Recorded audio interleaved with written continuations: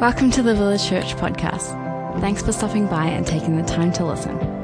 We've prayed that this podcast channel blesses and encourages the Village family. So lean in with an open heart, eager to grow and enjoy the episode. We're in the book of James, and this is, I think, part 2 or 3. Part 2 in the book of James. So if you have your Bibles, I would encourage you to open them to James chapter 1. It's one of those little small books at the very end of your Bible. If you get to Hebrews is a big book. Just find your way to Hebrews. It's the next one after that, the letter of James. And we're reading from verses 19 to 27 this morning. I've made myself confused because I've got the ESV in front of me, but I've got the New Living Translation on the screen. So maybe I'll just turn my back on you and read it off the screen, and you can follow along. So, understand this, my dear brothers and sisters. You must all be quick to listen, slow to speak, and slow to get angry. Human anger does not produce the righteousness God desires.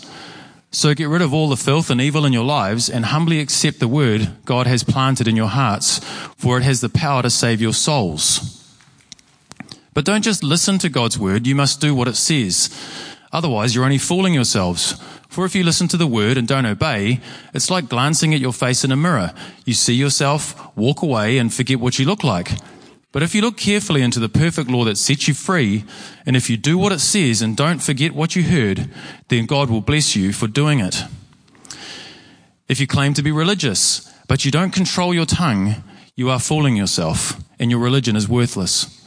Pure and genuine religion in the sight of God the Father means caring for orphans and widows in their distress and refusing to let the world corrupt you. Father, we just thank you for your word to us. We want to be humble this morning. We don't want to sit in authority over your word. We want to sit under it and let your authority speak to our hearts, shape our lives, direct our steps, and change our Monday through to Saturday. In Jesus' name we ask. Amen. Okay, so every sincere Christian who has been one for at least 2 weeks has found themselves in situations where the express teachings of Jesus conflict with a course of action that they would prefer to take. I'll say it again, you've been in that situation, you've been a Christian for more, if you try and live like a Christian for a week or more, you're going to at some point come to a place where there's a situation in front of you, and if I do what Jesus said to do in this situation, then I'm choosing the hard path. There's another way. There's the way what I want to do, and that's the easier thing. If I do what Jesus wants me to do, that's the hard thing. In those moments of decision, we really only have 2 options. Option 1, we take a deep breath and we do what Jesus said. Let's call this option, yes, Lord. All right? The other option is that we do what we prefer. We would call this option, not now, Jesus. Okay? So, Jesus says, don't be anxious. We find ourselves in a situation where anxiety looks like a good option. We have the choice. Yes, Lord. Yes, Lord. I'll lay my anxiety aside and I'll trust you. Or, not now, Jesus. Anxiety seems like a good idea. All right? Love my enemies. A situation where I'm confronted with an enemy. I have the option. Yes, Lord, I will lay aside my feelings right now and I will love my enemy. Or, not now, Jesus, I need to fight my enemy. Shush, Jesus. All right? So those are the 2 options. We wouldn't say it as, in our minds, we don't say it as bluntly as not now, Jesus, shush, Jesus. We don't say it like that. Usually we'll convince ourselves that Jesus never had this particular situation in mind when he said this stuff. His teachings, if you look at the Greek, they don't actually apply in this situation, all right? So the original context meant something else. Our text today, and in fact the whole letter of James, is an appeal to sincere Christians. This is the whole letter, okay? There is one unifying theme in this letter. The whole letter is an appeal to sincere Christians to keep saying, yes, Lord, when you feel like saying, not now, Jesus. That's my best shot at a summary of the book of James. James is grabbing his friends by these collars and saying, keep saying, yes, Lord. Keep saying, yes, Lord. Persevere. Stick it out. Keep saying, yes, Lord, when you feel like saying, not now, Jesus. Not now. Our passage today has 3 paragraphs in my Bible, 3 paragraphs, and I've attempted a little bit of a summary. I think the next slide here, there's the 3 paragraphs. It lays something out like this. There's more than this there, but in the interest of keeping things to a reasonable hour, three main headings would be this. The first paragraph is about facing the temptation of anger. Facing the temptation of anger, and James is going to say, be slow to anger. Okay, be slow to anger. Then he's going to lay out a large principle, which kind of is kind of the sandwich in the middle, really, of the 2 temptations. The large principle is be doers of the word and not hearers. Be doers of the word and not hearers only. And then the last paragraph from verse 26 onwards, he talks about if anyone thinks he's religious and does not bridle his tongue, he deceives his heart. Religion that is pure and undefiled before God the Father is this, to visit orphans and widows in their affliction. The temptation is to have a Talkfest, is to trade, all hooey and no dooey, to trade lots of words for action, okay, and think that you're being spiritual. The temptation is to talk a lot. James says pure and undefiled religion is humble action. Humble action. Now, most commentators I looked at, when you look at commentaries on the book of James, the general, I would say 80% of them, maybe 90%, Bones we've been looking, would say that James is just a grab bag of wisdom for lots of different kind of situations. James is sitting down and he's writing to his friends, and he's just got things to say about anger, and then his mind wanders a little bit. He talks about doing the word and not hearing, and then he thinks about orphans and widows. I'll write a bit about that. Later on he talks a bit more about the taming the tongue. Faith without works is dead. Wisdom from above. It's a grab bag of lots of disconnected thoughts. And they're all really good. And you can read the book of James like that. Most people do. Most commentators say that's what it's about. It took me a long time to find a commentary that agreed with me that there is, in fact, a really consistent theme through James, and that James is writing into a very specific situation. And I think that when we understand that, the book comes to life a bit more. I want to use a phrase, a shorthand phrase that with a big idea attached. The phrase is the way of Jesus. Have you heard that phrase before? When someone talks about the way of Jesus, that phrase means it's kind of like a big bucket term which captures the ideas of the teachings of Jesus, the example of Jesus and the way he lived, his attitude, his posture towards the world, his humility and his grace. It wraps all of the things up about what we know Jesus said and did, puts it in a bucket and calls it the way of Jesus. And the call to follow Jesus is a call to walk in his way, to walk in the way of Jesus, to live our lives saturated in the approach Jesus took to his life. All right, you're familiar with that term. You should be. If you read Christian books and stuff, you're going to come across the phrase, the way of Jesus. The earliest Christians referred to themselves using this phrase.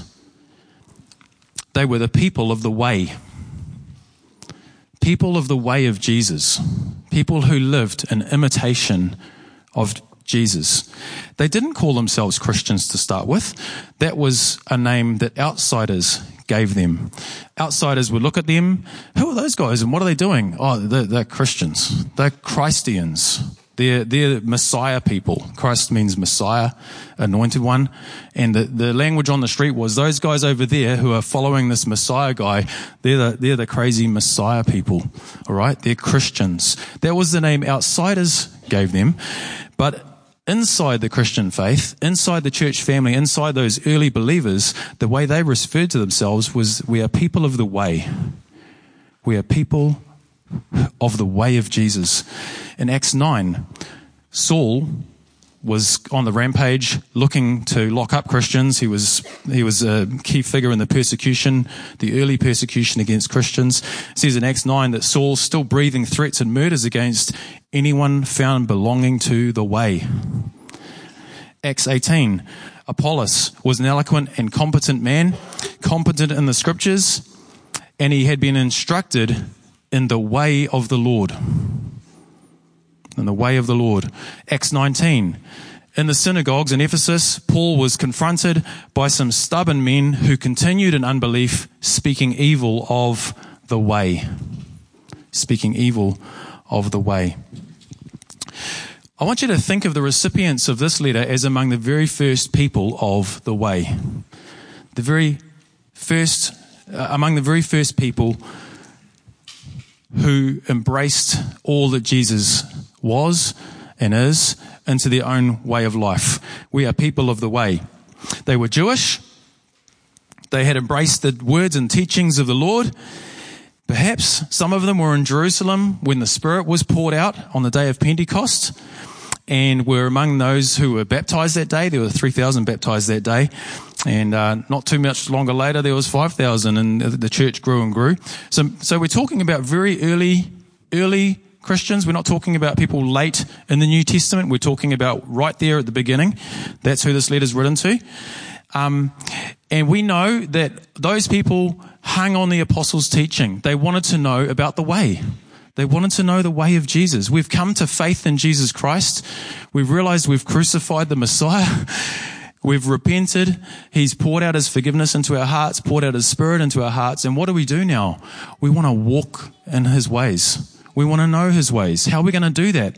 We're going to sit at the feet of those who were with him for 3 years. So Acts 2 tells us that those early people, those early followers of the way, gave themselves to the apostles' teaching. And they lapped it up. They loved Jesus. They loved hearing about him. They loved hearing what he did. And they said, we want to live that way. We want to walk in the way of Jesus. Now, it was good times in those early days. And they had a lot of favor in Jerusalem, and people were like, no, they were kind of crazy, but they're kind of good guys. But we know that at about the 7-year mark, after the day of Pentecost, something happened which triggered a quick downward spiral for people of the way. That was the murder, or the murder of a man named Stephen. He was martyred for his faith. He stood up and proclaimed some things, was shouted down as a blasphemer, and was taken outside Jerusalem and stoned. That began a great persecution against Christians, and the people of the way, who had been having quite a good time of it staying in Jerusalem, suddenly found Jerusalem a very hot place to be and needed to get out of town. So many believers fled from Jerusalem. They dispersed themselves into the outlying regions and maybe cities nearby, and they gapped it there. They lost their families, some of them. They lost their livelihoods. They had to leave behind their lands, their homes. Their loved ones were perhaps imprisoned or even killed. So it was a very difficult time. And the teachings of Christ and the way of Jesus, which had been so appealing, was suddenly very inconvenient to live out. That's the context that James is written into. The way of Jesus, which had been nice in theory, was suddenly very inconvenient to actually live out. They were under pressure. And if we when you're reading in the New Testament epistle, you're listening to one side of a conversation. You don't know what's kind of going on. You're trying to read between the lines and go, what's going on the other side? We don't know everything, but according to the things James touches through his epistle, these people, as they're experiencing this persecution and pressure, are angry, and they'll be justified losing your home and perhaps your family. They are tempted to blame God from chapter 1. They are cursing their persecutors in chapter 3. They are considering murder. And this is a funny thing in the commentaries. This is in chapter 2. It talks about, hey, you guys, murder's not a good idea. You would think, why would Christians be thinking about murder? Well, we just have to set ourselves in their situation. Think about the experiences that they've had. They've lost families and loved ones, and they're being rounded up. Their lands are being taken off them. They're being abused and oppressed by the wealthy. All these things are happening. And I can imagine after a few weeks of that and living on the street, you'd be thinking to yourself in your cardboard box about the life you used to have and what has been perpetrated to you because of your faith. You might be considering some very strong retaliation against those who are perpetrating it. So it's not theoretical stuff. When James says, don't murder, he's speaking to Christians who, for them, that's probably a real consideration. They're quarreling and fighting among themselves. They're questioning one another's motives. They're resorting to wisdom from below rather than pulling wisdom from above. Okay, the wisdom they're resorting to has the smell of sulfur about it, not the aroma of heaven. And they're angry. I said they're angry. There's injustice, and they are those who have heard Jesus say, "Blessed are those who hunger and thirst for righteousness, for justice," because they're going to be satisfied, and their lives aren't very satisfying right now. What would you say to such people? What would you say to someone who's in the bitter throes of that kind of upside down world? Well, what does James say? He only says one simple thing, and I've already said it. He says to them, I know it's bad, but keep saying, "Yes, Lord." I know it's difficult. I know the times are very tough. Your circumstances give you every reason to be angry, but I want you to keep saying, "Yes, Lord." That's the simple message of the book of James. Let's close in prayer. So here's how it works in paragraph 1. Can we go back to that paragraph 1, 2, 3 thing? Is that all right? Yeah, somewhere in there. I had the 3 paragraphs. The first one was on anger. So, for example, on anger, the way of Jesus does not become obsolete just because your blood pressure is high. Okay, just because there's a big opportunity for anger in front of you, this does not mean the way of Jesus becomes obsolete. Jesus' teaching on anger are for precisely those times when we feel justified in our anger. Okay, that's what it's for. The Sermon on the Mount, we're going to look at it in a moment, talks about anger, and it sounds lovely on the mountain. It sounds lovely when Jesus is sitting on the mountain giving the talk about anger. This is amazing, Jesus. But that teaching is not for the mountainside moment. It's for when you're angry. Okay, that's when it's to be applied. The way of Jesus does not become obsolete just because the circumstances have arisen in which the way of Jesus is supposed to be applied. Paragraph 3. On religious talk as a substitute for action. Jesus has some stuff to say about that. The way of Jesus cannot so easily be set aside. Jesus calls us to action. The temptation is to resort to a talk fest and to talk spiritual, but not to live spiritual. Jesus' teaching on the emptiness of showy spirituality is there for precisely the times when the way of Jesus is going to cost us something. All right? These 2 applications kind of sandwich the main principle in the book of James. Summarizes the whole book. Be doers of the word. Keep saying yes to the way of Jesus. And the one who perseveres, it says in verse 25 here, in that middle sandwich, the one who perseveres, the one who keeps saying yes, even in the face of every reason to say no, not now, Jesus. The one who perseveres and keeps saying yes, not being a hero who forgets, but a doer who acts, he will be blessed in his doing.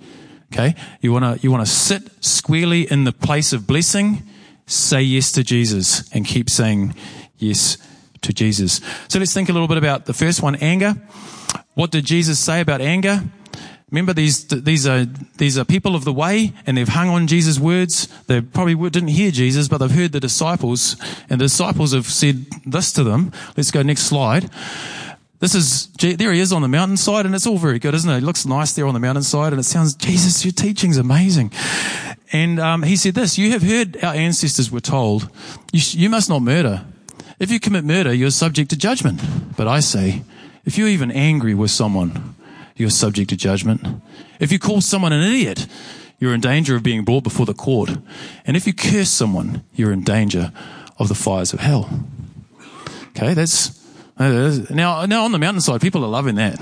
People are going, yeah, Jesus, that's a pretty good teaching. None of the Pharisees teach like this guy. He's amazing. At the end of the Sermon on the Mount, all the people come off the mountain when they follow Jesus, and it says, when he finished these sayings, the crowds were astonished at his teaching. What great teaching! What great teaching on anger, Jesus! What great teaching on anger!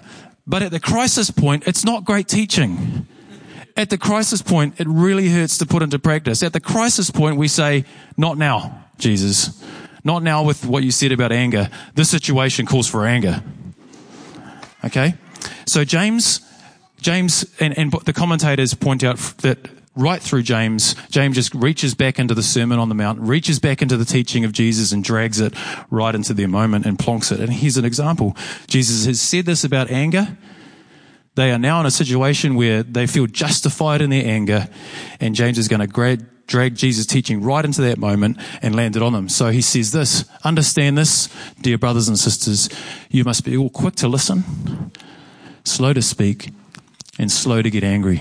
Human anger does not produce the righteousness of God. Human anger does not produce the righteousness of God. The idea here is that you have 2 ears and 1 mouth, and they should be used in proportion. The anger of man does not produce the righteousness of God. That's a really important statement there. And in your Bibles, so when people are translating the Bible, if you just translate word for word straight from the original Greek, plonk it straight into English, it makes no sense. And there's no sentence breaks, there's no full stops in Greek, there's no capital letters. It's all just, we could not read it. So translators have to make some decisions about how do we make this readable and what's actually being said here and how do we put it in English. Okay? And all your translators are wrong on this verse.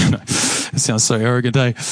So this is pretty close to what it says. Human anger does not achieve or accomplish or produce the righteousness of God. Now, in your Bible, if you're looking at it, it might say something like mine does. The anger of man does not produce the righteousness that God requires. That's not actually what it says. That's them kind of, how do we make sense of this? Maybe it means this. And the decision there maybe is that anger isn't very righteous of you. Okay? Don't be angry, because it's not a very righteous way to live. That's what that reads like, but it's not actually what it says. There's another option for what this means, and I think it's closer to what actually they need to hear in this moment. When you're angry and you're fuming and you're in a situation where you feel jolly well justified to be angry, you don't need to be told, it's not very righteous. But what you could be told that would make a difference is to be told, hey, you think you've got every right to be angry, and maybe so, but do you know what? Anger does not accomplish what God wants to do. Okay? Righteousness is the same Greek word as justice. Justice. Anger does not bring about God's justice. Anger does not bring about what God wants to accomplish here. Okay? Anger does not accomplish God's justice. Psalm 96, I had a little place here. Lots of places in the Bible and the New Testament where righteousness doesn't mean right behavior. It means God's faithfulness to see a thing through. God's justice. Let the heavens be glad and the earth rejoice. Let the sea roar and all that fills it. This is Psalm 96. Let the fields exult. Let the trees sing for joy. Why? Because the Lord is coming.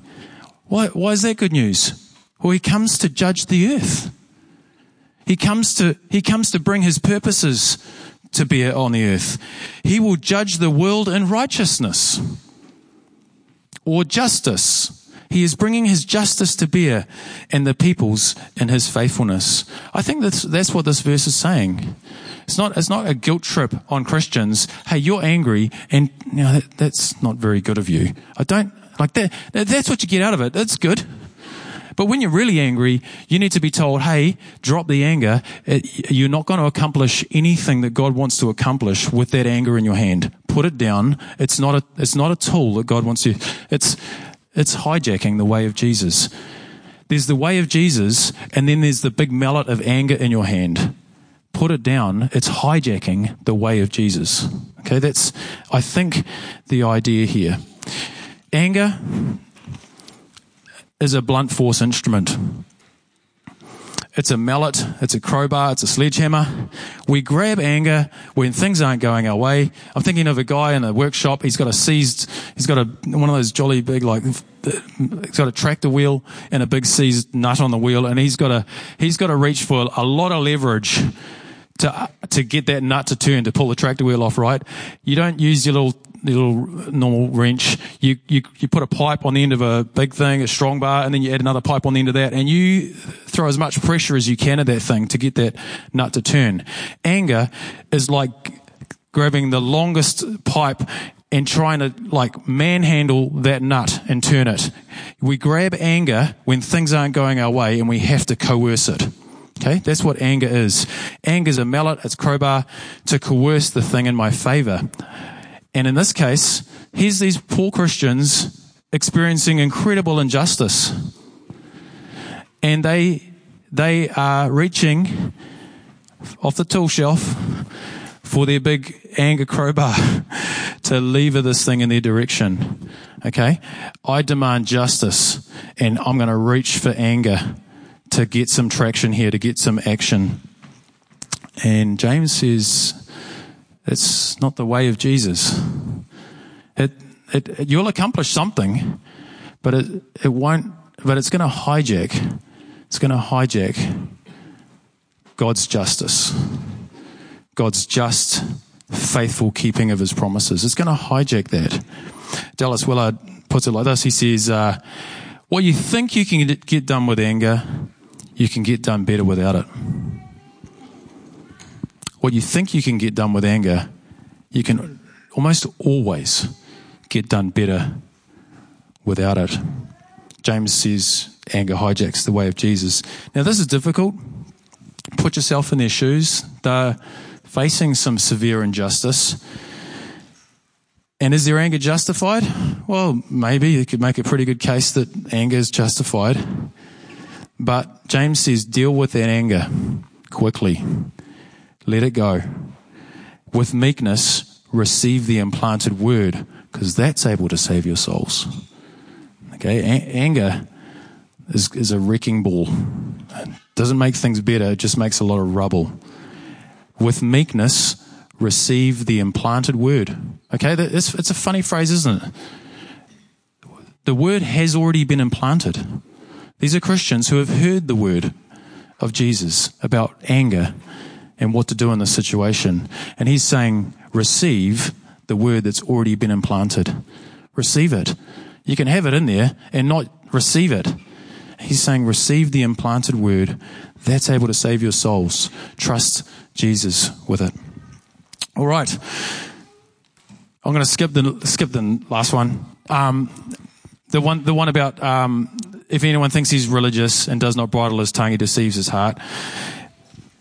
That's the temptation to retreat to talking instead of action. Talk is cheap, especially when the way of Jesus summons us to costly love. Okay? When the way of Jesus calls us to costly, loving action, talk is we can deceive ourselves. That's what it says. We can deceive ourselves. We can deceive our hearts that talking a lot about spiritual stuff is just as good as doing something. Okay, that's self-deception. And James says, actions speak louder than words. I want to finish with the great principle in the middle, really, be doers of the word, which once again is straight out of the Sermon on the Mount. Does anyone remember a place in the Sermon on the Mount where Jesus talks about being a doer and not just a hearer? If you don't know the Sermon on the Mount very well, it's one of those places in your Bible you should sort of visit fairly frequently. You should know where to find it. It's in Matthew chapter 5 through to 7. And if you become familiar with it, you'll know that it ends with Jesus telling a little story. There it is. Anyone who listens to my teaching and does it, or follows it, is wise, like a person who builds a house on solid rock. Though the rain comes in torrents and the floodwaters rise and the winds beat against that house, it won't collapse because it's built on bedrock. But anyone who hears my teaching and doesn't obey it is foolish, like a person who builds his house on the sand. And I didn't have room to write the rest of it, but it goes bad for that guy. All right? It goes bad for that guy who builds on the sand. Never in the history of the world has hearing the word been easier. For James's hearers to hear the word, they have to go sit at the feet of the apostles and hear them retell the stories and hear them. Eventually it got written down. But even when it was written down, up until the medieval ages, you had to head down to the local cathedral or church to hear the word. You didn't have a copy of it in your house. You certainly didn't have it on your phone. It wasn't until the invention of the printing press, Gutenberg, the Industrial Revolution, when paper became easy to produce, that you and I found ourselves in the position where you might have multiple copies of a Bible.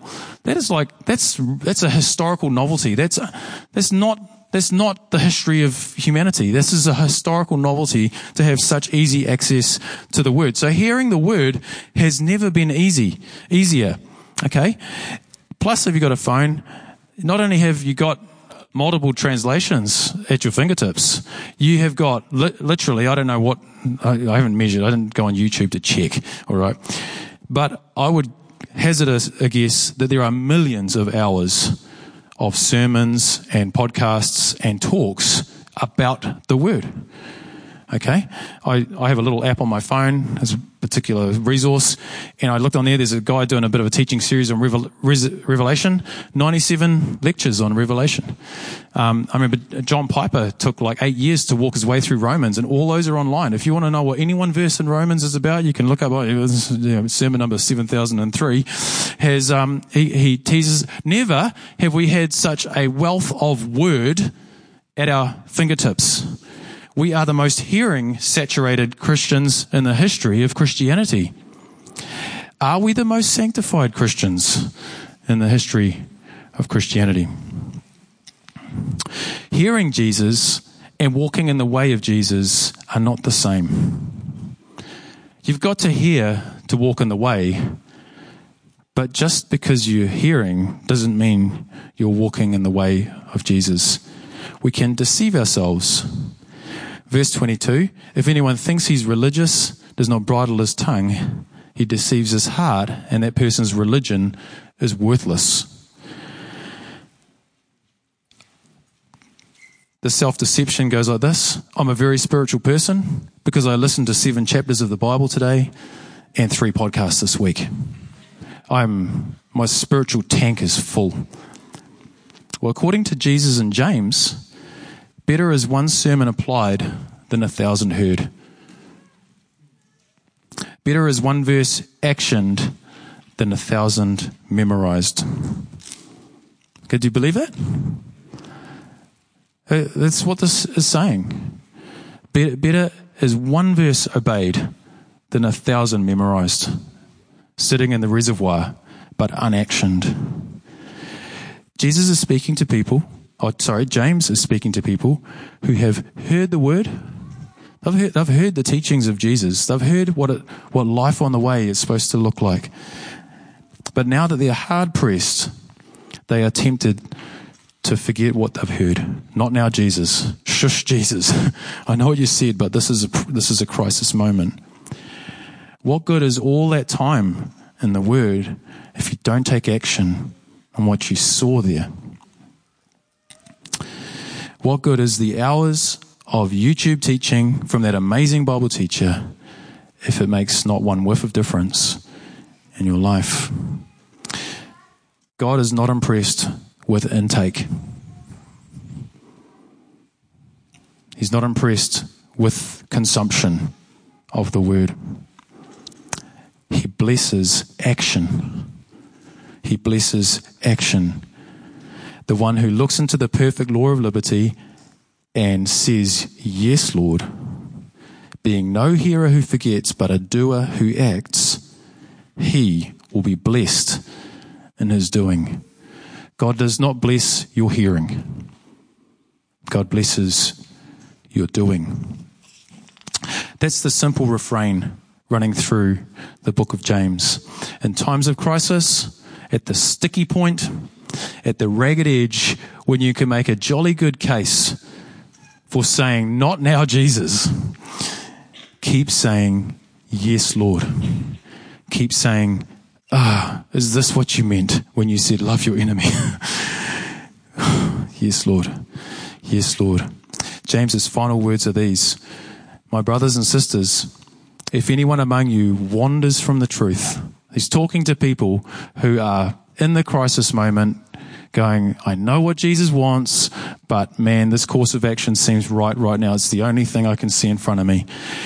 If anyone among you wanders from the truth and someone brings him back, let him know that whoever brings back a sinner from his wandering will save his soul from death and will cover a multitude of sins. Keep saying yes, Lord, and keep helping each other to keep saying yes, Lord. Would you stand? I want to pray. Father, we thank you for this word. We thank you for this amazing little letter. And though we don't know the precise details of what these people were walking through, Lord, we see the touch points in our own lives. We know the challenges of obedience at the sticky point.